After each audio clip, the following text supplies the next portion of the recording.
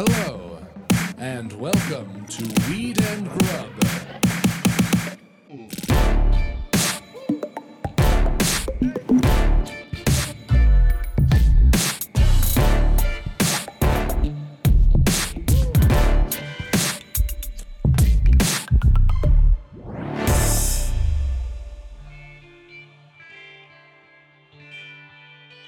I think it's not the color. I think it's the words that people are responding to. Of your hoodie? Yeah. Okay. Like I wore this hoodie in today so we could talk about this because I got catcalled in wearing this hoodie around West Hollywood the other day, walking Archie Moo 4 times. 4 times. 4 times. 2 walks. Yep. 2 on the first walk, just random like woo woo, hey girl, and I was like, I'm wearing a morning hoodie, just out with picking up Archie's poop. What's going on? And then didn't change later on. Had 2 separate guy on a bike and a just random walk by. Love your hoodie, and I was like, oh, okay. Is it the color? Do people like Big Bear? Do they like the placement of Big Bear and the fact that it's right on my boobs and they can talk about that? So I just wanted to. What if you're a fox? Oh, wow. Thanks, Mike. What if people think you're a fox? I would love to think that is why people were wooing me. I'll take it.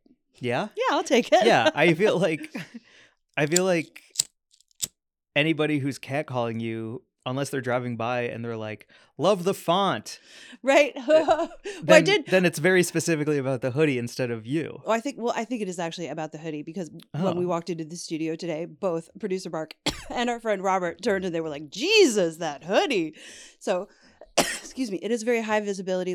For anyone who's just listening, it is construction worker orange.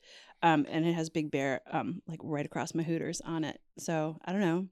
I get attention in it, and I'm excited about it because That's awesome. January, which is excuse my phone. Is that going a off. cat call? Somebody's texting you about That's it? my trainer texting me right now, holding me accountable. Oh, What's nice. up, Eris? Shout out.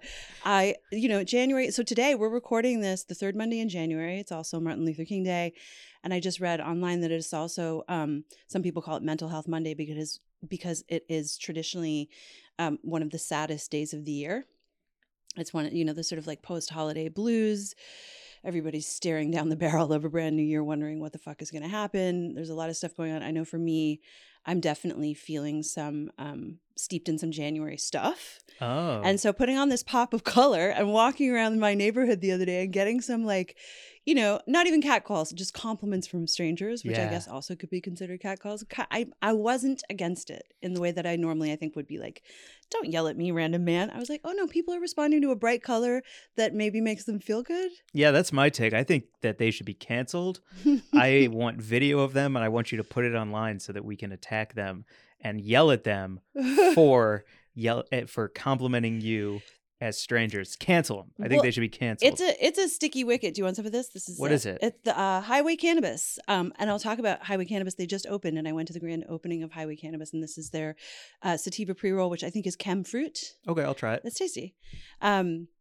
It's a sticky wicket, and maybe like a more thorny issue than just Highway Cannabis? Yeah, this is good. Yeah. Great. Okay, nice. Thanks. Highway Cannabis, not an ad. Not an ad, but that's good weed. Yeah, it's nice. So it's a sticky wicket. It's a sticky wicket because catcalling is super fucking problematic and terrible and concerning sometimes. Like if you're a woman walking down the street getting shouted at by a random man is actually a fucking awful experience. And I've had that in my life where it's scary and upsetting. Can I stop you right there with that? Yes.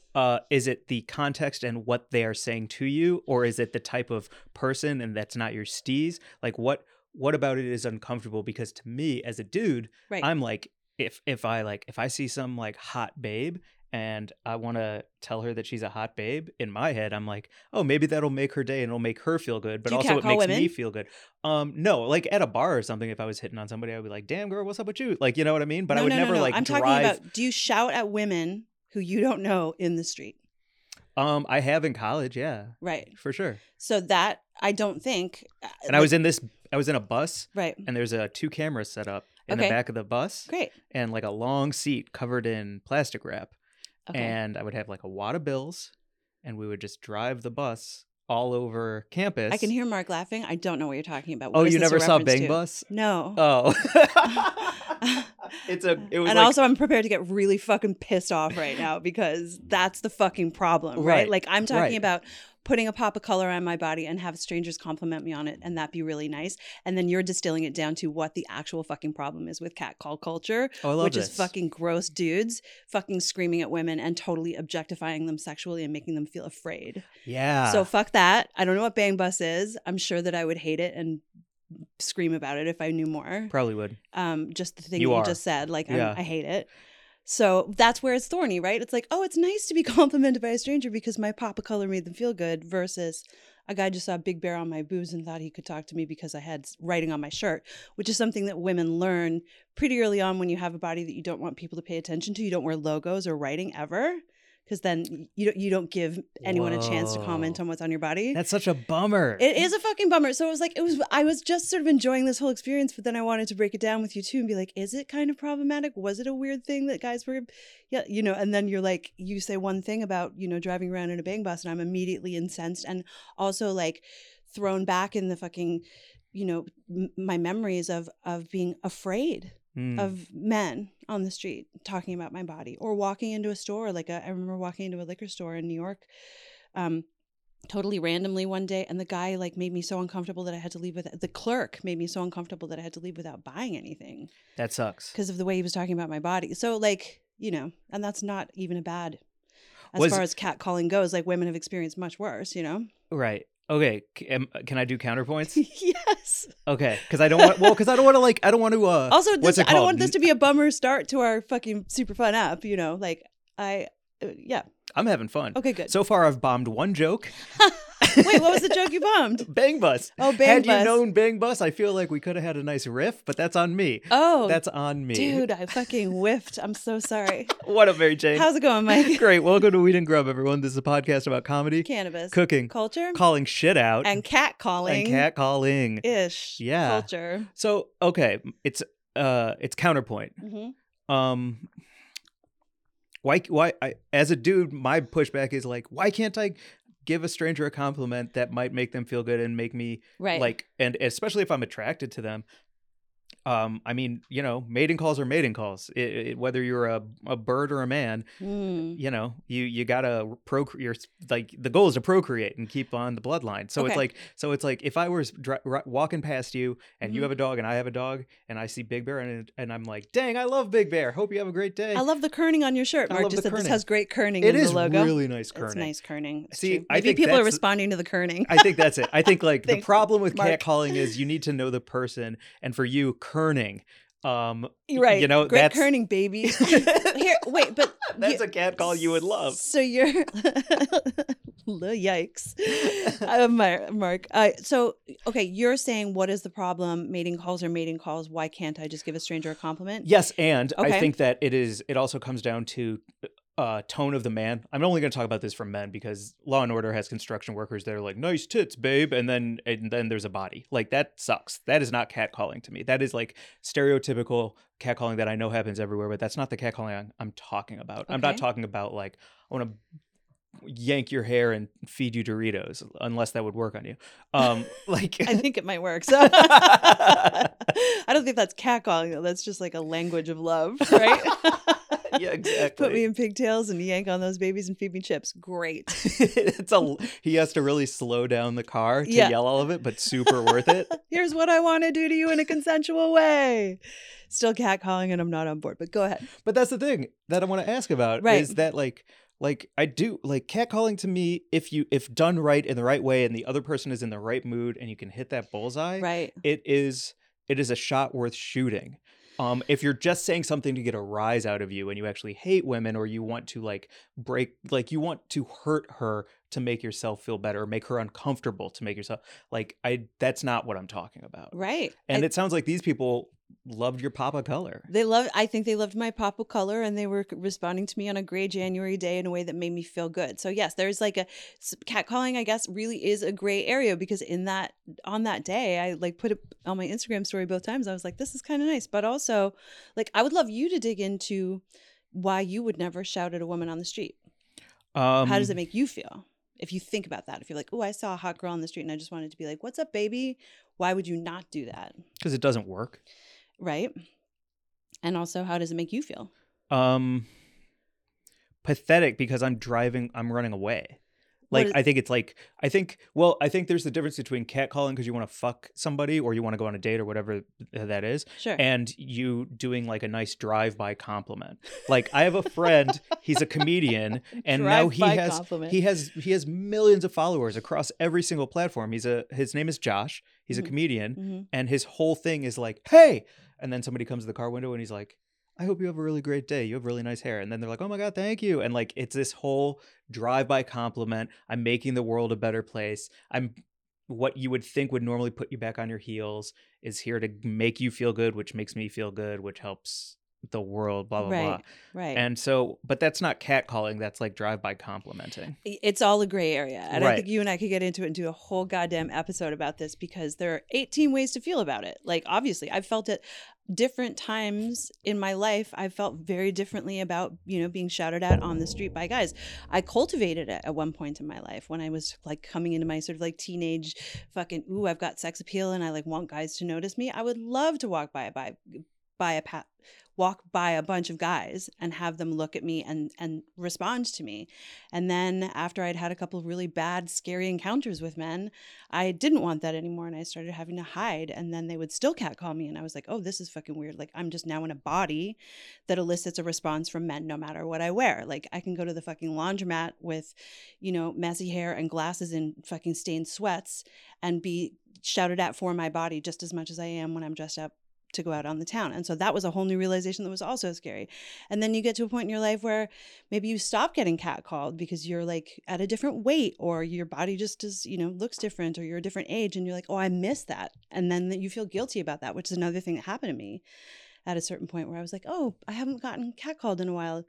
Am I okay with that? Like, women, I think, especially as you age and you start becoming less and less visible to society, you start wondering if you're going to get attention and whether it's good or bad, it's still attention. And like, there's that complicated relationship. Sure. I mean, that's what Real Housewives made a fucking fortune on. Right. It's like, it's just fucking crazy. So I think like I have a complicated relationship with it, but I did enjoy it on that day because I thought it was, it's an oversized fucking hoodie. I'm not showing my body. So I think it really was about the color and like maybe a cute face above it. Yeah, I would say the confidence, the walk, the strut, the dog, yeah, the angle, the outside, the gray day, and people are trying to put a little positivity into it. I'm glad that it sounds like you're coming around to taking it as a compliment. Definitely. Cool. Definitely. Great. But I also wanted to dig in a little bit to like all the aspects of it because I did have someone slide into my DMs to neg me when I posted and I was like, people are giving me compliments on the street. And he was like, oh, are you sure you're wearing pants? Maybe that catcall was for your dog. And I was like, oh my God.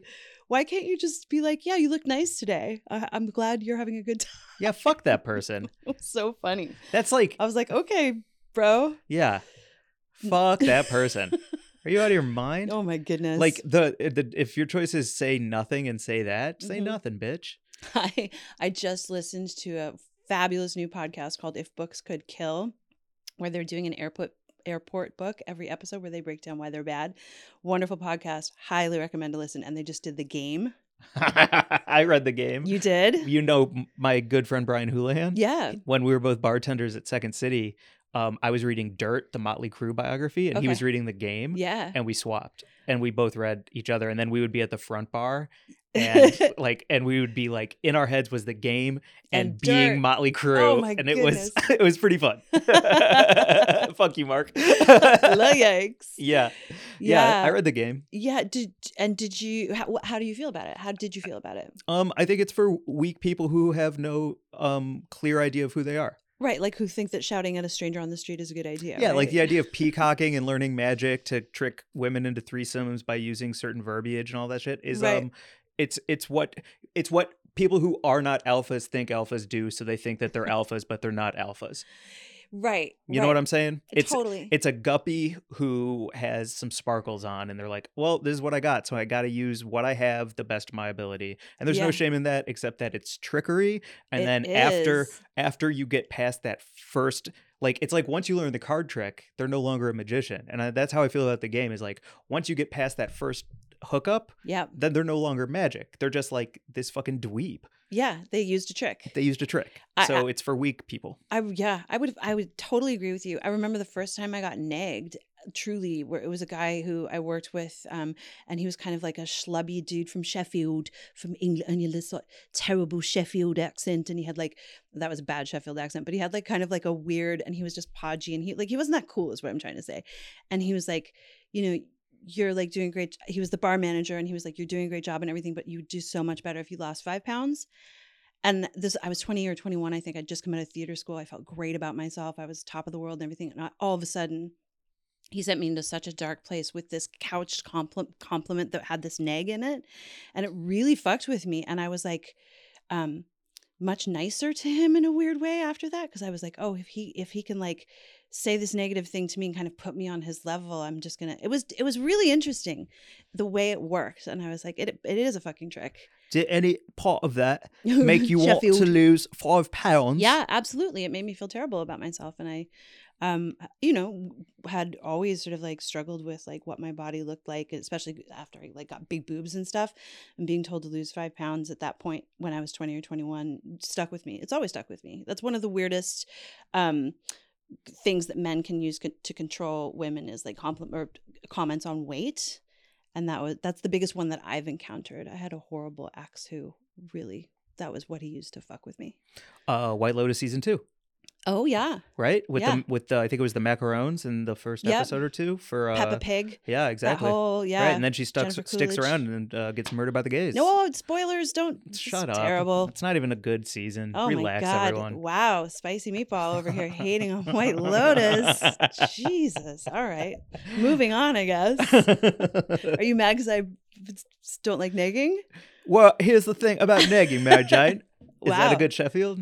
I mean, it's as good as his was. Fucking Paul, that fucking guy. All right, what's next? I just think like I can keep saying more. This weed should be called Truth Serum. Jesus Christ! Yeah, it's a fucking chem fruit. I'm gonna smoke more of this. Truth Serum. The thing, okay, we are at a time when I think myself included, I am 10 times more comfortable texting someone than actually talking to them, and I think that's pretty universal. Yes, DMs and texts. So when it comes to trying to hit on someone you're attracted to, and you're not either 1, sloppy drunk in a bar, 2, on a shitload of drugs, dancing, sweaty, where like no words need to be said. It's a vibe, and that's what's going on here. But in like the world and in life, like how the hell do you talk to anybody anymore? Like I think like the world is so scary and full of fear, and you say the wrong thing and you could lose your fucking job, you could lose your house, you could lose your kid. Like real shit could happen if that person drove by you and catcalled you and you were a different type of person. They said the wrong thing and that went online. Like shit goes crazy. I lost you completely. What are you talking about? You could lose your house, your job, and your kid for catcalling someone. That's insane. You can literally rape someone and get away with it. What the fuck are you talking about in our crazy world? Okay, that's a great point, dude. That's a great point. What are you talking about? That is absolutely insane. Men can shout anything they want at women and never suffer any repercussions. And you can be Bill Cosby and rape a bunch of people and go on tour. Like, so we're going to edit that part out. Is that what you're saying? I don't want to edit any of this. I just have no idea what you're talking about. I think fuck, man. That's why I love talking to you about this shit, is because like, I am a dumb dude at my core, and I try and be as elevated as possible, but I will never be able to put myself in like a woman's shoes. So when I think of things like that, I forget about Brock Turner and I forget about Bill Cosby. I just think about like me and my homies trying to like chop it up at an In-N-Out at 1 a.m. You know what I mean? Yeah. And that's the crazy thing. We never forget, and we're constantly feeling sick and afraid all the time. And we're still required to be funny about it and be cool about it. But like the reality is, it's interesting that you brought up Brock Turner. I just read Chanel Miller's memoir. She's the woman who Brock Turner raped and then was convicted of raping and then got a light sentence for. Good kid or whatever the fucking judge said. Promising young man. Yeah. Chanel Miller wrote an amazing memoir called Know My Name about it. She was the anonymous during the trial. She was known as Emily Doe. And then she came out and she was like, Know My Name is the title of her book. Chanel Miller is her name. And she writes so eloquently about all of it. And it's an incredible read. Anyway, I just want to say if anyone's looking for a fantastic memoir to read about that sort of experience, but like one of the biggest things that she puts into real perspective is what is expected of her as the victim versus what is expected of him as the fucking rapist, and how she is absolutely, you know, and we all know this, like rape victims are the ones who are put on trial. What were you wearing? What were you doing? How much did you had to drink? Why were you there in the first place? All of that. Yeah. And he was like, Stanford swimmer, here's his GPA. He's so good looking. Here's his background. And that's the thing, is like men don't ever have to really remember the realities of it. And we do. We're taught all of the things to, you know, get around safely in this world. And, you know, there's the reason that like rape culture is a term. It's like we're taught to exist within it and just make sure that it never happens to us by doing all of these things correctly. And the onus is on the women, who are largely the ones who are victimized by rape. Of course, many other people are as well, but I'm just speaking from my own experience. Like I was taught a certain set of fucking rules, and I was like, well, what about the rules that are governing? Like, why aren't they taught to not do that behavior? Yeah. Why do I have to worry about what I'm doing? So it's just, anyway, that was a bit of a soapbox and I got derailed, but it does make me upset because like, yeah, dudes are like, what do you say? Why aren't you cool with, you know, be cooler? Or why are you so uptight? Or why are you so mad? Or why are you so upset all the time? Yeah. It's because it's like, it's been since I, you know, was first yelled at by a stranger where I've like had to act differently. And we learn victim blaming as dudes. Right? Like that's got to be part of it. So the entire culture victim blames. Yeah. Media, dudes, the fucking government, the lawmakers, the courts, everyone does. It's hard. It's a hard topic. I don't know where to transition to from that, honestly, because like we started at catcalling and how it did make you feel good, and now we're talking about Brock Turner, and I feel like they are all connected. I just don't know where to go from here because it's not my story. Yeah. Yeah. So are we like, where do you want to go? I don't know. Okay. I just think it's an interesting conversation to have. And you said you were like, you could lose your life or your job or whatever for complimenting someone. For complimenting someone. I'm like, what are you talking about? Men get away with everything all the time. And especially now, historically, women's rights are being rolled back even further because of like now lack of access to fucking reproductive care. So it's like you get assaulted and then you also don't have the right to like anything after that. I'll tell you what, Mary Jane, what you just made me think of, and you know what's true? Do you know the police story that's happening in the news right now? Running the train on those 4 police officers, running the train on the female police officer, all consensual, but at work and in the locker room, they were having like orgies and shit like that with this one woman. No. Married woman. Well, the marriage part doesn't really matter as much as the train part.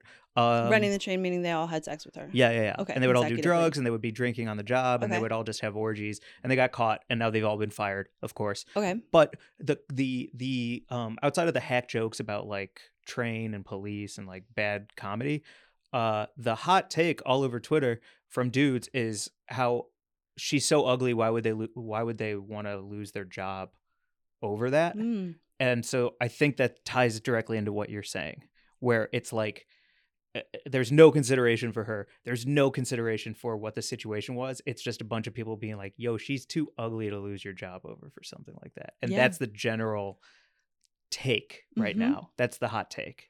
Right. Fucking hell, man.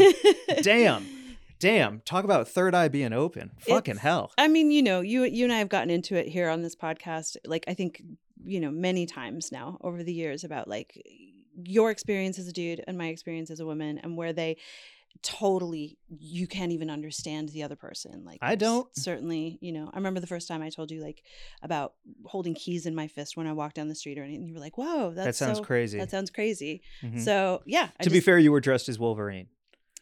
Sure. Yes, I was. Yeah.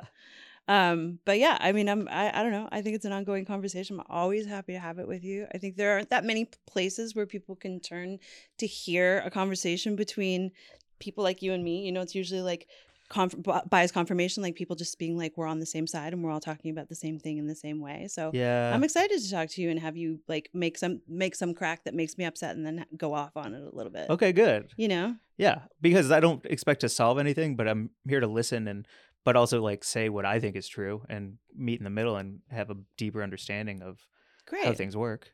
That's a good goal. I think it's an excellent goal. Cool. We'll be right back. You know when you're seshing with a friend and you get that familiar feeling? You mean that feeling when all is right in the world? Well, that, and also cotton mouth. Oh yeah, when your mouth feels dry as a desert and you can't drink enough water. Yep. Well, Xylodent is here to help. Xylodent helps soothe your cotton mouth, and it freshens your breath. Xylodent is all natural and sugar-free. Xylodent tablets are vegan, kosher, and made from non-GMO xylitol. They're easy to chew and come in a ton of tasty flavors like peppermint, pomegranate raspberry, and cinnamon. I love how long-lasting that flavor was. The relief from my cotton mouth was lightning quick. Try it yourself. Go to xylodent.co and order yours now with free shipping. Get 25% off your purchase with code WeedandGrub25. That's Xylodent, XYLI Dent, like dentist. Xylodent.co. Go to xylodent.co and use code WeedandGrub25 for 25% off. Say goodbye to Cottonmouth and hello to Fresh Breath with Xylodent. Goodbye, Cottonmouth. Want to get to the news? I would love to get to the news. Okay. This news is actually brought to you by Quinn. Quinn is presenting the Grublit Gazette with Sweet Life, which is their alt cannabis brand that explores cannabinoids found in hemp like Delta-9, Delta-8, and HHC. I like it because if you don't live in a state where weed is legal, you can order Quinn. Go to myquinn.com, use code WeedandGrub for 30% off, and get yourself some peanut butter marshmallow cookies, coconut dragon fruit cookies, dark chocolate cappuccino cookies, toffee Oreo cookies, orange pistachio cookies. Yeah, check them out at myquinn.com. That's myqwin.com. Use our code WeedandGrub for 30% off. And they've got like a whole roster of products. It's actually a really exciting website to scroll around on. It is, and it all comes in like Happy Meal looking bags. Yeah. So if you get a bunch of vapes and stuff, it's pretty fun. Check I like YouTube. it. I smoke it. Weed and Grub, 30% off. Which actually ties into what I wanted to do for our news story for the Grublit Gazette this week. Okay. And that is Noma closing. Yeah. So I read a shitload of articles, so I'm not going to cite one source as I share what I know. Just Google it, and then you'll find these things as well. Okay. So Noma's closing at the end of the year. Rene Redzepi, #1 restaurant in the world, 3 Michelin stars, game changer since El Bulli, is shutting its doors. And there is like a lot to unpack about it. I want to hear everything. That's pretty much all I know. I read the article in the New York Times that announced the closing and said that they're going to still do pop-ups around the world. Yeah. And like, you know. Yeah, they did one in Japan. They've done pop-ups quite a lot. They did one in Tulum, yeah. I know. They've got one in Kyoto, I think. And that Rene Redzepi will still like head up the sort of the Noma brand, for lack of a better word. Like, I guess that Noma will still sort of exist as a company and that Rene Redzepi will still be working with the company. Yeah. Okay. So many places to go. If you don't know their food, it is a very expensive tasting menu, like $500 a plate in what the fuck is it called? Copenhagen, Denmark. Yeah. And it's what's the type of cuisine that was sort of cited as being the opening up? It was like Nordic something. Yes, I don't know the other word for Nordic, but it was like it'll be like moldy asparagus, but it tastes great and it's safe. Or like an entire duck and the feathers. I have a picture of it I can show you. The duck head is on the thing. Just it's a mallard head. Yeah. They use molds. They use, I don't know about parasites, but I almost said parasites. Sure. I just don't want to lie about this part. It's like pine sap and trees and branches and mosses. Hey, and check out this. Foraged. That was one of the things on their most recent tasting menu. That's amazing. That's wild. So this picture, we'll throw it on our Instagram. Our Instagram is fucking back. Fuck you, Meta. That's right. We'll put this on the carousel for this week. But this raised a lot of fucking red flags because it's a whole duck cooked, but then the wings and head are also on the dish. And it's an upsetting and it was upsetting to a dish. lot of people. Sure. And he's like, I'm sorry, don't you want to know where your food is coming from? Right. Anyway, I'm high. This is a tangent. It's closing its doors. It is an unsustainable business model. And there are a lot of people who are up in the air and are like, yeah, you didn't pay most of your employees, or at least half. And other people are like, yeah, and Rene Redzepi, you came out with an essay in 2015 where you came forward and said, I was a bully. I grabbed people. I sent them home. I yelled at people and I'm embarrassed about it. It's how I was raised as a cook, generational trauma, blah, blah, blah, blah, blah, breaking the cycle, blah, blah, blah. I'm trying, I'm growing, I'm learning. And now they're going to do fucking pop-ups, which to me is that bums me out so much. So where do you want to start? Do you want to start with workforce, cook life, or what it takes to be great? First, I want to start with why pop-ups bum you out. Because, man, that's like... You know, when a band has a one-hit wonder and it's like, just play the fucking song. We're all here to play the song, and you have to like listen to all these other not good songs to get to the banger. Okay. Like, I feel like Noma should go out with a bang and not a fucking fizzle. Like, it is a one-hit wonder. There will never be another restaurant like it. So why are you doing all these pop-ups all over the world to try and sustain something? Do something brand new. Go into your blue period and create something new. Don't live on the coattails of Noma and what it is, so that you can still go around the world fucking start fresh and push yourself. Okay, got it. Yeah. And now the culture of the restaurant. The culture of the restaurant? Yes. Look, okay, well, let me read facts and then I'll give my opinion. Okay. I'm so... This shit makes me mad, man. Well, it's interesting to drop this into an episode that started with this conversation about like sexual harassment, catcalling, the culture of like men and women and toxicity and all that kind of stuff, because I know sort of famously that like Noma has really been put on blast as one of these places where there was this like, you know, really bad environment for a lot of people who ultimately accused, I think I want to hear, but accused Redzepi of like being, you know, toxic towards women, right? The women part I don't know. Okay, maybe I'm wrong. But some of them are women. I just don't want to say some of them are women. Yeah, I don't want to say all women because I don't have the accuracy of that. Okay. Hold on, I just want to get every cookie following me. It's so important. I want all the cookies. Accept or deny. Accept or deny. So this is from his essay directly. Okay. I watched Chef Mine and others bully and humiliate to wring results out of their cooks. When I became a chef, I promised myself that I would never do that. Concurrently, I did. I've been bullying for a large part of my career. I've yelled, I've pushed people, I've been a terrible boss at times. For some reason, I'm particularly bothered when I remember a girl from Colombia who was working for us that I really liked. One night we had big-time guests in the restaurant, journalists from somewhere, who cares. I gave her directions and she said, yes, chef. And then she didn't do what she was told after saying, yes, chef. This happens. People say it. But I went completely crazy. I pulled her out of service and I screamed at her, what the fuck are you doing? Go home. It was a really bad moment. We tried to work it out, but we could never work it out. And my sous chef, who I trust, said, I have to tell you, you stepped over the line and you owe her one for that.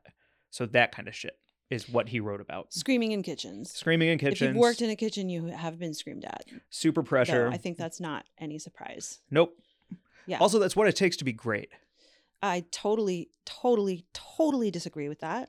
Oh, I totally disagree with you. And I think it's part of the fucking problem. You do not have to scream at someone to be great. The best of everyone I've ever worked with are all people who have not screamed at me. Meaning fishing boat captains and theater directors and fucking heads of kitchens. Including Jean-Georges Vongerichten, who does not yell. I think that... I was just a cook girl, but I know he didn't yell at his staff. Well, but I think that you weren't there to be great at being a great chef. But I was great on the boat and I was great in theater, and the people that I loved working with didn't yell at me. So I'm saying like... Right, but you're talking about a community. You're not talking about a man who is at a alien level, who understands what it takes to be great and cannot find the people to surround himself with who also want that for themselves. And I think that would be maddening if you're at that level. Like, to reach the level of Rene Redzepi, it's maddening if everyone around you is not there to make sure that a picture is straight. I don't care. I don't think it's okay to scream at people like that. But that gets you to be great. I'm sorry, but like humiliation and shame, if you're built the right way to reach the pinnacle of your own success and what you want in the world, you've got to be broken down to be built back up stronger. It's just like any muscle. If you were doing bicep curls or you were doing the crossword puzzle, you have to break muscles down to build them up stronger. And being yelled at sometimes, you fucking deserve it. And being like something thrown at you sometimes, you're never going to forget it. And I don't think you'll ever be great without those moments of shame. I completely disagree. And I think that shame is the engine that fuels so much of the problems that we experience in our lives as humans, including the difficulties that we were talking about earlier with sexual harassment and all of that shit. That shame is like the fucking gas that powers the engine of all of the shit that's fucked up and wrong. And if people didn't use it as a fucking tool to control people that they want to do what they want to do, we'd be in a much better place. So I disagree. Michael Jordan, absolute asshole. I don't care. Rene Redzepi, absolute asshole. Right. I don't admire Picasso, either of these people. Absolute asshole. Picasso was a fucking nightmare. Dali was a fucking megalomaniac. Lots of great artists. Who's the director? Coppola. All of 100 million thousand takes to break you down to finally get you to cry. I don't fucking care. I'm just saying they've done those things and we can appreciate some of that artwork, but I don't agree with those. I'm not saying in order to be great you need to scream at people. Okay, let me reframe it a different way. Jesus. Then. Let me reframe it a different way. Reframe it a different way. It is no one's business what he does there. It's my business if I work for him and he's screaming at me. Let me reframe it. God damn, girl. Let me reframe it. If you're there and you have a singular goal in mind and it is to become your own greatness, he should not be publicly punished for his actions and your actions in those moments. That is private shit. And the moment that dirty laundry is aired instead of talking about it and figuring it out, you're welcome to leave. You're welcome to do anything except stay there. But it is not my job in culture to judge him and his choices or her and her choices. She fucked up. He yelled at her. She is not going to fuck up again, but that is not my business. And she quit, and that is absolutely her business as well. So I would take it as like, if you don't want to be a part of that team and how that team is run, public shaming is not the answer. I don't agree in public shaming either, but the culture of silence is what enables abusers. Fuck, that's true too, though. Yeah. The culture of silence and shame is what enables abusers.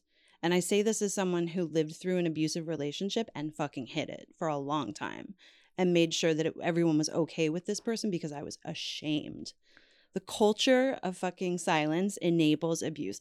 So if you are a person in a restaurant or any other industry who is screaming at people in a way that is truly like damaging to them on some level, emotionally, psychologically, you know, financially, if they lose their job over like you just hating them so much that you scream at them and fire them, any of those things, it shouldn't have to be like live in a culture of silence. I should be able to talk about it. And I don't think that the public shaming with social media is something that's great. I don't think the court of public opinion is where things should be tried, but I also shouldn't have to be silent and complicit.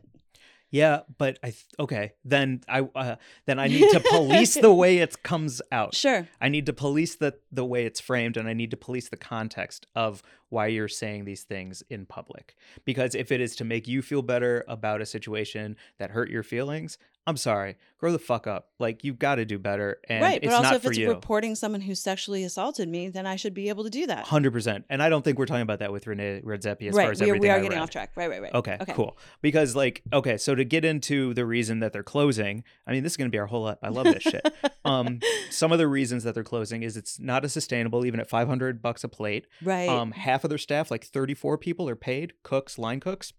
The other half, interns, stage, 30 people. So it's 34 to 30 split. Wow. Not being paid. I did read, can I just say, in the New York Times story about it, there was a woman who came to stage and she arrived and all she did was make beetles. Did you read that part? She made beetles from like a preserved, some kind of like, fig jam, for lack of a better term, that was like basically turned into tar. And her whole stage was using this incredible stencil of a beetle and putting this sort of like jam into that stencil and pulling it off and just creating this gorgeous edible beetle out of this weird jam. And that's all she did. And she had showed up to learn from the greatest in the greatest restaurant in the world. And she was like, I was so disappointed because this was months of my life, was just doing this one thing. She's dumb.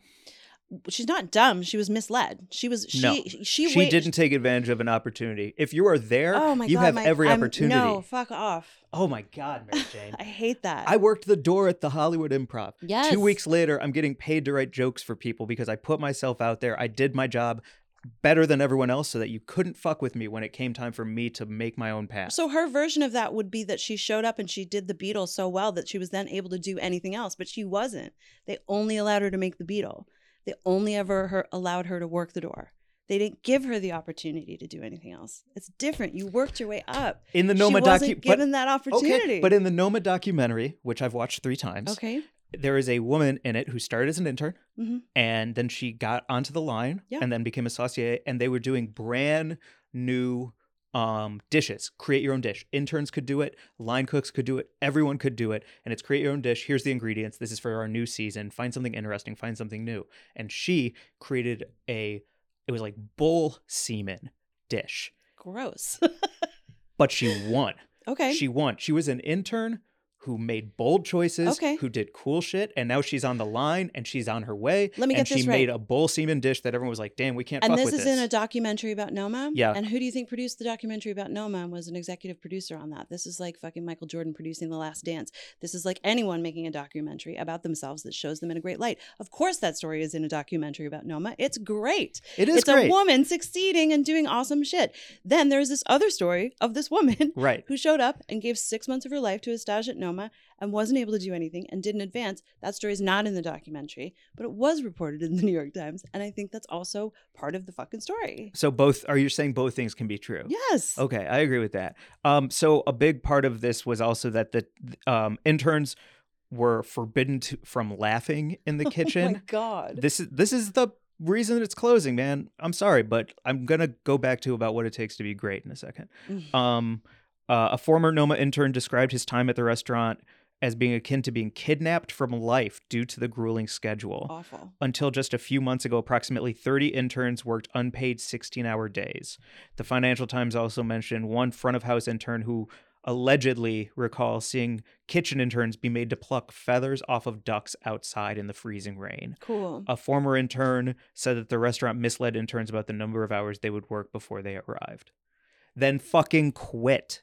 Then quit. Yo, dude, you are... Quit. Oh, God. I don't even enjoy talking like this with you because it's upsetting. I know. When you say that. But I don't like it because you're wrong. And that's abusive. And he shouldn't be allowed to hire those interns who come with hopes and dreams and have invested in that fucking experience. And then they show up and they're abused. And then you're like, well, fucking quit. That's just like any fucking woman showing up to any job and doing like everything she possibly can to be doing it. And then still met with like, but you're not meeting my fucking expectations. So just fucking quit. And she has to do everything twice as well as a dude and fucking, backwards in high heels to do. And then it's like, oh, but you don't fucking like that you're being asked to work that hard, then quit. Fuck all of that. That is patriarchal fucking bullshit. Those interns shouldn't have been forced to do that, and they shouldn't have to quit. They should be treated in a way that is like, a fucking laboratory for their, like aspirations as young chefs. They should be able to show up. If it's not for them, sure. But this is actual, you're describing abusive situations. Yes, maybe. I can't fully agree with you, but I hear you. I also read in these articles about the person who sold their car and everything they owned to make $15,000 for themselves so that they could work there as a stage for a whole year. How'd it go? Now they're a head chef and they have a Michelin star. Great. So for every wild success story in anything and every other thing, right? Yes, there's the gray area. Again, to me, Noma would not be the best restaurant in the world consecutively. The Shining would not be one of the best movies of all time. Michael Jordan wouldn't be the best basketball player of all time. And I know I'm talking about all men in this situation. Yeah. But like and also, what it takes to be great. Famously an asshole? I don't think so. Yeah, he's a nightmare. Oh. Super nightmare. But like akin to like a Kazan when he like, you know what I mean? Sure. All men of that, are assholes, basically. Men are assholes. What I'm hearing. Yes, but and they're like, this is the way to be. Also, but it's also hard for me as a man when it comes to my own hopes and dreams and aspirations and vision. Yeah, it's hard to argue when a vision is that successful against the idea of it. And that's just what you're showed as the fucking model, is that like successful men are assholes. Therefore, if I want to be successful, I should be an asshole. Yeah. Fuck no. Right. Gordon Gekko, right? Fuck no. Yeah. I don't need to be an asshole to be successful. In fact, I repudiate anyone who believes that, and I don't want to work with those people. And I think that, like there are plenty of people in the world that I can look to as fucking mentors and inspirations who are not assholes that I really do want to emulate and work for and with. And, just surround myself with. And, like when I show up, Mark gave me the thumbs up. Thanks, Mark. Like that's why we're here. That's why you and I work together. Like, because we fight respectfully. When we disagree, we have learned a communicativeness where it's like, we're like, okay, everything we're saying right now is with respect. I'm not going to make you feel like hopefully disrespected or insulted, or if I mishear you, then like, let's hash it out. Like we have found a way to communicate that's never going to feel like this fucking craziness that you're talking about with the screaming and the abuse. Because if I ever felt that in this relationship, I certainly wouldn't be here. Neither would I. Right. So why would I say to you, yes, I think this is like a good environment that's going to forge a successful person? I don't believe it. I don't believe it. I think you succeed despite that. Like maybe, for sure. Like all of the shit that's happened to me in my life has made me tougher. Absolutely. No question. Yeah. What doesn't, hurt you or kill you makes you stronger to some degree. It also fucks you up. And like, I'm not necessarily a better person because of all of it or a stronger person. I'm despite it. I am where I am despite that, not because of it. Like I have made it this far in my life with all of the nonsense that's happened to me. I've made it this far despite all of it. Yeah. And I think like if I move through the world with like tons of fucking compassion and kindness and no need to scream at people, like that's just going to make my world a better place. And I hope that, that's the world that Renee Redzepi would hopefully espouse moving forward. Like be better, do better, be nicer, give some money back to the fucking people who you fucked over. Go teach some free classes. I don't know. Something. Give back. Yeah. Okay.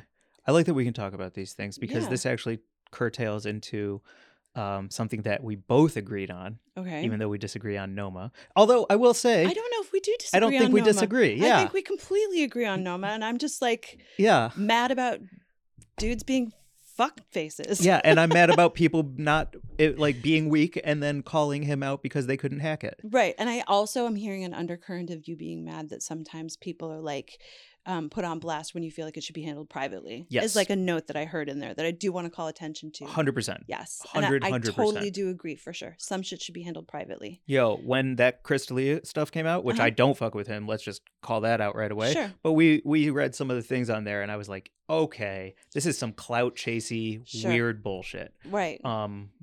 Anyway, I shouldn't bring him up because he groomed underage girls. He's a piece of shit. But right. Anyway. Yeah.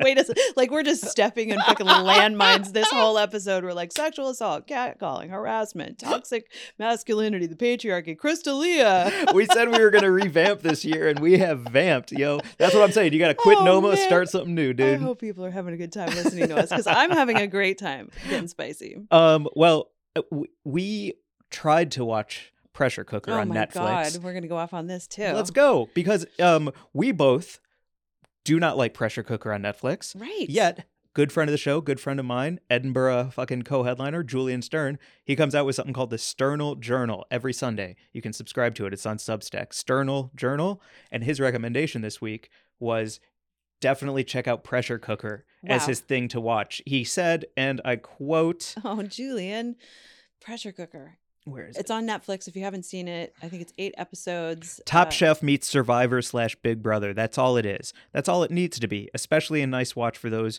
who liked The Menu. And The Menu, of course, is after Noma. Right. So wanted to tie these two things in together. Great recommendation on The Menu. Everyone should see it. It's streaming right now. Fucking fantastic skewering of that whole fucking elite dining world and foodie culture. So funny. It's so funny. Fucking great. Yeah. See it with people who like to laugh, because you should laugh. It is very dark. Yeah. But it's very fucking funny. Yeah. And you and I had a great time. Yeah. And 2 people walked out and I was like, fuck you. What? Also, Irv's. You're wrong. Yeah. You're wrong. Also, The Menu is doing a collab with Irv's Burgers if you're living here in LA. And it's a really good burger, double patty, double cheese, and a like a sauce with caramelized onions. Yeah. Great. And it's $9.95 with crinkle cut. The perfect burger at Irv's Burgers. Yeah. Check it out. The Menu is fucking awesome. Pressure Cooker sucks. But Pressure Cooker, and so you had watched it and you had told me that what you were like, I'm not into this. Let's watch it together. So we watched the first episode together. I was very stoned. So I had kind of an extreme reaction to it because all I could think of was so there's no host. There's no host, there's no judges, but the contestants are the judges. The contestants, it's 11 chefs introduced in the first episode, and there's just like a ticket that prints up in the kitchen that tells them what to do. And then they all have to get to cooking, and then they all judge each other's food. And the whole thing just seems like a fucking crazy like swirl of like they don't have a fucking host to corral them. And then I was just thinking about the story producers behind the fucking camera. That's what they're called, right? Yes. That like the people behind the camera who are just having to work overtime to, instead of like communicating something to a host who can then on camera sort of like be a conductor for the whole situation, they're having to wrangle these 11 cooks or chefs who are not on camera talent, and they're being asked to like come up with their storylines, come up with good dialogue, come up with conflict, and cook not well. Not great chefs. And then the whole show ends up being they cook for very little of it. Yeah. And the food looks awful. And the first person who gets sent home it's for raw chicken. Like, what are you doing? This is amateur hour. Yeah, and they also pad the amount of time in the show by showing sleep montages. I was like, Jesus Christ, this is the fucking first like this should be the most exciting. Well, we need 15 seconds of showing them sleep. Oh, I just was upset because it also just felt like, when you talk to me about being a comedian right now, you're also being asked to be your own everything. Like, obviously you have great representation and you were like, you're, getting booked to perform live and stuff, but you're Hawaii at the end of this month, San Francisco Sketch Fest in February. With me, I'll be there. End of February, I'm in Montana. That's right. Okay, here we go. Come see Glazer on the road. Fucking awesome time. And it's, to me, it's wild because you've got all of that going on, and yet you're still having to do all of this sort of work on social media, and there's just a lot of stuff that happens behind the scenes that's constantly coming at you. Yeah. And I just felt for these cooks or these chefs who were like also being asked to just be everything else. It just felt crazy. It felt crazy. They're not able to focus on the thing that they're ostensibly there to do. Cook. Right. Instead, they're just being asked to be these like, characters for us to look at. Really well. So I think I have like the best view of a show like this because I was on a show like this. Mm-hmm. So the things that people might not realize when these shows happen is you're cooking and say you have 90 minutes to make your perfect dish that represents you to the rest of the team. Mm-hmm. The story producers are also there asking you to talk to all of your teammates, toss up like open-ended questions to get the dialogue going. So you're using a knife, you're in a kitchen that you don't understand, you're making something under a time limit which you may or may not have ever practiced before, and you're being asked to get to know people with cameras in your face and listen to them and continue a conversation, all while trying to win $100,000. Yeah. Crazy. Nobody can understand that until you actually have that happen to you. I can't imagine. And also trying to be somehow like likable or interesting or make good TV. Like, yes. Be quotable. Which is why you want judges. That's why you want hosts. You want people that'll take a little bit of pressure off of the contestants so that they're not doing everything. And I fucking guarantee it that the executive producers and the people who sold the show to Netflix were like, we can save so much money and keep that money for ourselves if we don't have anyone who has any taste or opinions or is good at their fucking job. Yeah. And instead, we're just going to like hire these cooks on a day rate and call it exposure on Netflix and ask them to do it all themselves for no money. And that is such a super fucked up business model, but it is rampant right now and it is everywhere. And that's the other reason I hate Pressure Cooker. I cannot support. I'm pro Noma, but I hate Pressure Cooker. Yeah, that's so funny. But what are you going to do? Well, yeah. Well, but I think that's because of caliber too. Like yes. We talked about caliber. And to me, Noma is excusable in a lot of ways that Pressure Cooker is not because of the caliber of talent that we're talking about. Sure. And Top Chef, great show. Tom Colicchio, Padma, I hope that show is real. And I hope that everything that they do on it is because at the end of the day, best plate wins. Well, it seems like, that because when that guy won, not the season that was in the Northwest, and that guy Gabe won, and then it came out that he was actually a terrible person and he, had some questionable behaviors. Well, he cheated on his wife, fucked somebody who works there, fired her, and then like moved on with his life. Yeah. So I think that, that was clear that it was like food before character because, his food won. Because anyway, I don't know. But like this show, Pressure Cooker, to me felt like the community theater of the TV cooking world because it was like, nobody knows how to do any of these things. They're like trying to like execute like, chicken and rice, and they can barely do that because they're also having to make up dialogue, stand on a chair and deliver a speech, be in a confessional and look interesting, show off their tattoos, talk about their backstory, look good on camera, forge a friendship with this other person. It was like, yeah, of course that person can't make chicken and rice because you're asking her to like literally spin plates. Like, yeah, it's a 16-hour day and 90 minutes of a dish. The rest of the day is in confessional booths, sitting around with nothing to do. Oh my goodness. Getting mic'd up. Yeah. Right? It's a 16-hour day. It felt crazy to me. Yeah, it's not a good show. I didn't Don't enjoy support shows like that. Support shows that like have like funding to not take advantage of the people who are on them. I know that's kind of how it felt to me too as well. And then when that guy was like, I went to the Culinary Institute of America. It's kind of like the Hogwarts of the Harry Potter world for cooks. And I was like, who came up with that for this poor guy, this story producer? If you had a host, you wouldn't be dealing with this kind of silliness. Like exactly. Case in point, I think Nikki Glazer on F-Boy Island. Oh, she's the best. That show was absolute nonsense, but it was so fun to watch because they had this incredible, compelling, funny, cool, gorgeous host who I think probably just hired some of her great friends to write her great jokes. Absolutely. That show was awesome. So like, don't go with no host format in a world when you're like these aren't even good cooks. Yeah. Like, yeah, you need a good host. You need a leader in those situations. The other part of that show that I have a problem with is the end. Oh. And so maybe we can like talk about it again. Maybe it'll come up. Sure. But I'd also like to hear if anyone actually watches the series, who you thought should have won and why. Okay. I'll leave it at that. Let's revisit in a couple of weeks when maybe everyone's had a chance. The people who want to watch it have had a chance. Or don't watch it, and that way they won't get a season 2. Whatever you want to do. Wow. Spicy meatballs. Where are we at? Yeah, we got a few minutes. Okay. Oh, I had a cool invention I wanted to tell you about. I would love to hear about it. Okay, so the other night I was making just like chicken and pesto. Really easy. And like, I didn't make anything from scratch. I bought it all at Trader Joe's and I just threw it all in a pot and made a big bowl. It was raining out. Yeah. I needed to get high, eat a big bowl of pasta, and watch a movie. Ideal. Watch Amsterdam. It's good. And anyway, but I was boiling the pot of water and I was also sauteing vegetables and I also had the chicken. So I had all my burners going and I kept struggling to find a lid that worked.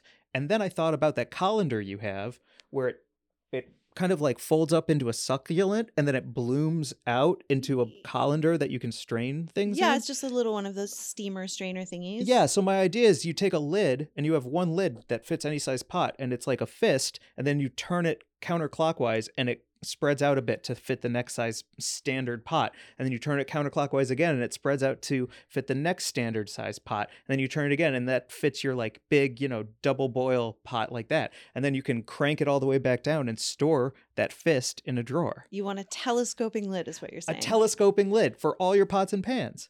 I love that idea. Or maybe not even telescoping, like fanning out, because telescoping would, I think, go this way and be conical to some degree. I don't want conical. something that like opens up like a fan. Yes. Great. Isn't that cool? I wonder if it exists. I didn't want to look and be bummed. I'd rather be excited about you invented what it feels in your like head. an original Yeah, thought. you should get the patent for that. Yeah. Like I'm sure there's a million of them out there, but I'd rather be pleased that I thought of it than anything else. I think it's a delightful idea and I want to look into it. And if it exists, I'll get you one for your, I don't know, what's next? Birthday? Comedy show night opening? Tuesday. I don't know. I'll get you one for a Tuesday. Because I like you. Yeah, just get me a nice Tuesday gift. Anyway, I got excited about that, so I wanted to pitch it. An expandable pot lid. I like it. Yeah. I would be down with it. And as a space saver, I just tried to get rid of a bunch of stuff from my kitchen because after we went to Costco. Gold member? And we bought the... I got the that new set of Tupperware. I got a whole new set of. I threw out all my old Tupperware and I replaced it with a whole new set of Rubbermaids. Oh my God, they're so beautiful. I just open the drawer and look at them sometimes. They're so nice. They're all clean and new and they're all stacked really nicely. And then that gave me the impetus to like reorganize my kitchen a little bit. And I threw out I left a bunch of stuff on the curb the other day and it was all gone really quickly, which was so nice. That's really nice. And some of it was just like random pot lids. I was like, what does this even go to? Yeah. I don't know. I just had like a few pot lids left over. So awesome. And thermoses. For some reason, cannabis companies love giving you thermoses. Yo, can we put a cap on thermos and lanyard giveaways? Nobody wants your fucking lanyard and nobody gives a fuck about your thermos. I'll take a Yeti. Yeah. But not a thermos. I'll take a Yeti any day. And I was given a Yeti thermos, actually. Very nice one. Do you still have it? I do. Yeah, it's damn really right. Nice.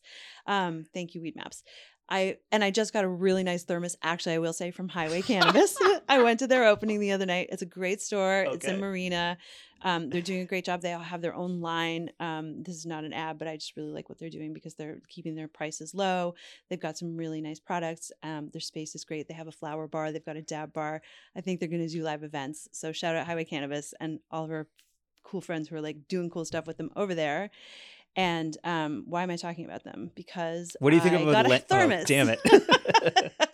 I got a great thermos from them and it's a really nice one. And it's one of those like, I was just going to say it keeps cold things cold and hot things hot, but that's actually the definition of a thermos. So I got that.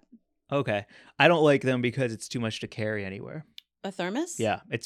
Unless I'm like hiking, I'm not carrying a thermos. Give me a break. Okay. Too big, too bulky. I don't like holding anything in my hand when I'm moving around. I just don't see the convenience of a thermos. You don't even have a wallet or a case on your phone. You don't need a wallet. You carry a license and a credit card. You're good. Sure. That's all you need. Anyone who carries like a punch card for pizza. What do you do when you go hiking? Nothing. That way, if I'm found, I'm unidentified and I get on the news. No, I mean for a water bottle. Oh, I thought you meant if I die. I mean, yeah, if you die because you're not carrying water or a wallet, then I mean, good luck, I guess. Just found like a desiccated body on the trail. I have to identify you by, I don't even know. I'd just be like, yeah, that's Mike, definitely. Are those his piercing hazel blue eyes? Say something like that. Yes, this is piercing hazel blue eyes and his beautiful teeth bones. It's Mike. It's for sure Mike Glazer. I know he has no ID or phone or water. Of course he's dead. He has, yeah. All right. Anyway. No more thermoses. Well, we should start thinking about wrapping up, though. Okay. Well, do you want to do Buds of the Week? Yeah. Well, do you want to go first or second? Well, how about you? Okay. I have to pull up their I'll go first, IG, then. But I can talk. Oh, okay. which do you want to do? Well, I'll go first because I'm thinking about my friend Connie, who I just spent the weekend with in Palm Springs, and she's my butt of the week. She's at Connie_web with 2Bs_sketches on Instagram. She's an amazing artist and a friend who I met in the early aughts in Seattle, and we hung out in Seattle and we went to Burning Man together years ago, but we hadn't seen each other in a long time, and she's in Palm Springs for a few weeks. So I went out and I spent like 24 hours with her, and there's like nothing like reconnecting with someone you haven't seen in a long time who you knew really well at one point many years ago. And then you just are like, but we always liked each other, so let's hang out again. And we did that. And we like ran around and ate some great Mexican food and saw some great art and climbed a mountain. And cool. Yeah, she's just the best. So she's my butt of the week. Can I ask you a butt of the week question? I know we usually don't ask questions. Oh, yeah. Did you have enough shared positive memories and experiences with her that it felt like you could pick up where you left off, even though it had been quite a bit of time? Yeah. Like you had made some core memories together, so this was like a revisit? It wasn't even that. It was just like, I liked you then, I like you now. Let's talk about new stuff now, because it's a new era. Because truly, the last time we hung out was a solid 15 years ago. So I love that. Yeah. I love when you can like not talk about the past and just nostalgicize with each other, and instead like actually catch up with the now. Yeah, what's going on now? What are you up to? That's what's over nice. Here? What is in this taco? Let's eat it together. You ate a taco together? That does sound like a sex joke. Like I went out to Palm Springs and cancel her, everyone. I want you to pull the audio from this and I cancel her. No, we went to a place called Clandestino and had delicious fish tacos. It's true, we did. They were great. It's not an innuendo or a euphemism or anything like that. You are the color of your hoodie. Yeah, I'm sure. It's reflecting in my blush. Who's your butt of the week, Mike? I'm gonna just hold one more second. Mm-hmm. Let that part of you settle. Okay. My butt of the week this week is Chris Estrada. He is at Chris Estrada Comic. Season 2 of his show This Fool comes out on Hulu a little later this year. Great comic, great dude. If you haven't seen This Fool on Hulu season 1, also fantastic. But none of this is why he's my butt of the week. He is my butt of the week because he carries an umbrella as a man who goes and walks in the rain. And dudes do not carry umbrellas. And I love his confidence in carrying and walking around with an umbrella, because especially as it's been pouring because of this atmospheric parade or whatever it's called happening. I know you want to say the real answer. I know you want to say the real answer. Okay. Dudes just walk around wet. And I don't want to see wet dudes. I don't want to see you wet. Okay. I want to see you clean and dry in an indoor place. Don't show up wet. But dudes don't carry umbrellas for some reason. It's like some like, I'm no pussy ass weak ass bitch. But Chris carries an umbrella with confidence. He means it. His girlfriend fit under it. Oh. Everything about it was like some real man shit. That's so nice. That's why he's my butt of the week. Do you carry an umbrella, Mike? I do carry one. Wow. Absolutely. No I'm not thermos, trying to be wet. No wallet, no phone case. But don't show up wet. Don't you dare. Mike will be like, what the fuck is wrong with you, the fuck bitch? Out of here, bitch. Atmospheric river, I think is what you were trying to goad me into saying. And storm parade. Storm parade. Which I thought was just a really cool way of talking about a bunch of storms lined up. Yeah, really cool. Also, it's a shoot off of Bang Bus. Great. That's a good play to bring it all home. Trying. Yep. It's just the weather doing its old bang. But I don't know what that is. I'm going to have to go and look it up and be mad off this podcast because I truly don't know what it is. So. You will be mad. Yeah, I know I'm going to be mad. I can tell I'm going to be mad. So I'm not going to be mad right now. But I'm prepping you for me to be real mad. Can't wait. Okay. Follow Chris. I love that he carries an umbrella. I love that you carry an umbrella. I think anyone carrying an umbrella is a great move. I had someone come over to my house the other day. They were carrying an umbrella that was so big that I almost laughed at it. I was like a circus tent? Like an old timey umbrella where you're like trying to protect your fucking family under it or something. It was great. That's awesome. Umbrella game strong. Yes. Carry it. Carry an umbrella. Yeah. Use protection. Yes. Correct. Yes. Thank you. A side note to that, I know we have to wrap up, but I had another invention for the umbrella. Yes. I don't like the middle pole because then you have to hold it in front of your face. Otherwise, proportionally, a part of you is not going to be under the umbrella. Sure. So I think that if we could make an umbrella that has almost like a crescent bend in the rod, yes, and then it connects to the top, it won't be as collapsible, but proportionately, you'll be able to be underneath the entire thing, and it'll look cool in the silhouette because of the curvature of the rod. Another thing that I think you should patent if it doesn't exist, and if it does exist, I will give it to you for an occasion. Fuck yeah, man. You're just giving me gift ideas, Mike. This is awesome. I love that. Yes. This has been a great up. I'm glad we got to to debate some shit today. Yeah, I'm glad. I'm enjoying this smoke and snack and hang situation with you in our new year, our Q1. Yeah. Follow us at Weed and Grub. Our Instagram is backfuckyoumeta. Email us Thank you, Meta. Oh, yeah, that's what I meant. Oh, I'm supposed to thank them for stopping from ruining my life. You love Renee Redzepi. Come on. You love people who are fucking, I do love Zucks. Email us, wg@weedandgrub.com. We are on Spotify. We are on YouTube. We have Seth making shorts now. Get at us. We're trying to blow up all over every platform. Leave a review. Hit subscribe. Anything else? Yeah, catch us at SF Sketchfest on February 5th. We are there at 4 p.m. Ticket link in the bio. We have amazing guests, and it's going to be a great fucking time with some treats and fun surprises. Fuck yeah. Bye, everyone. Bye.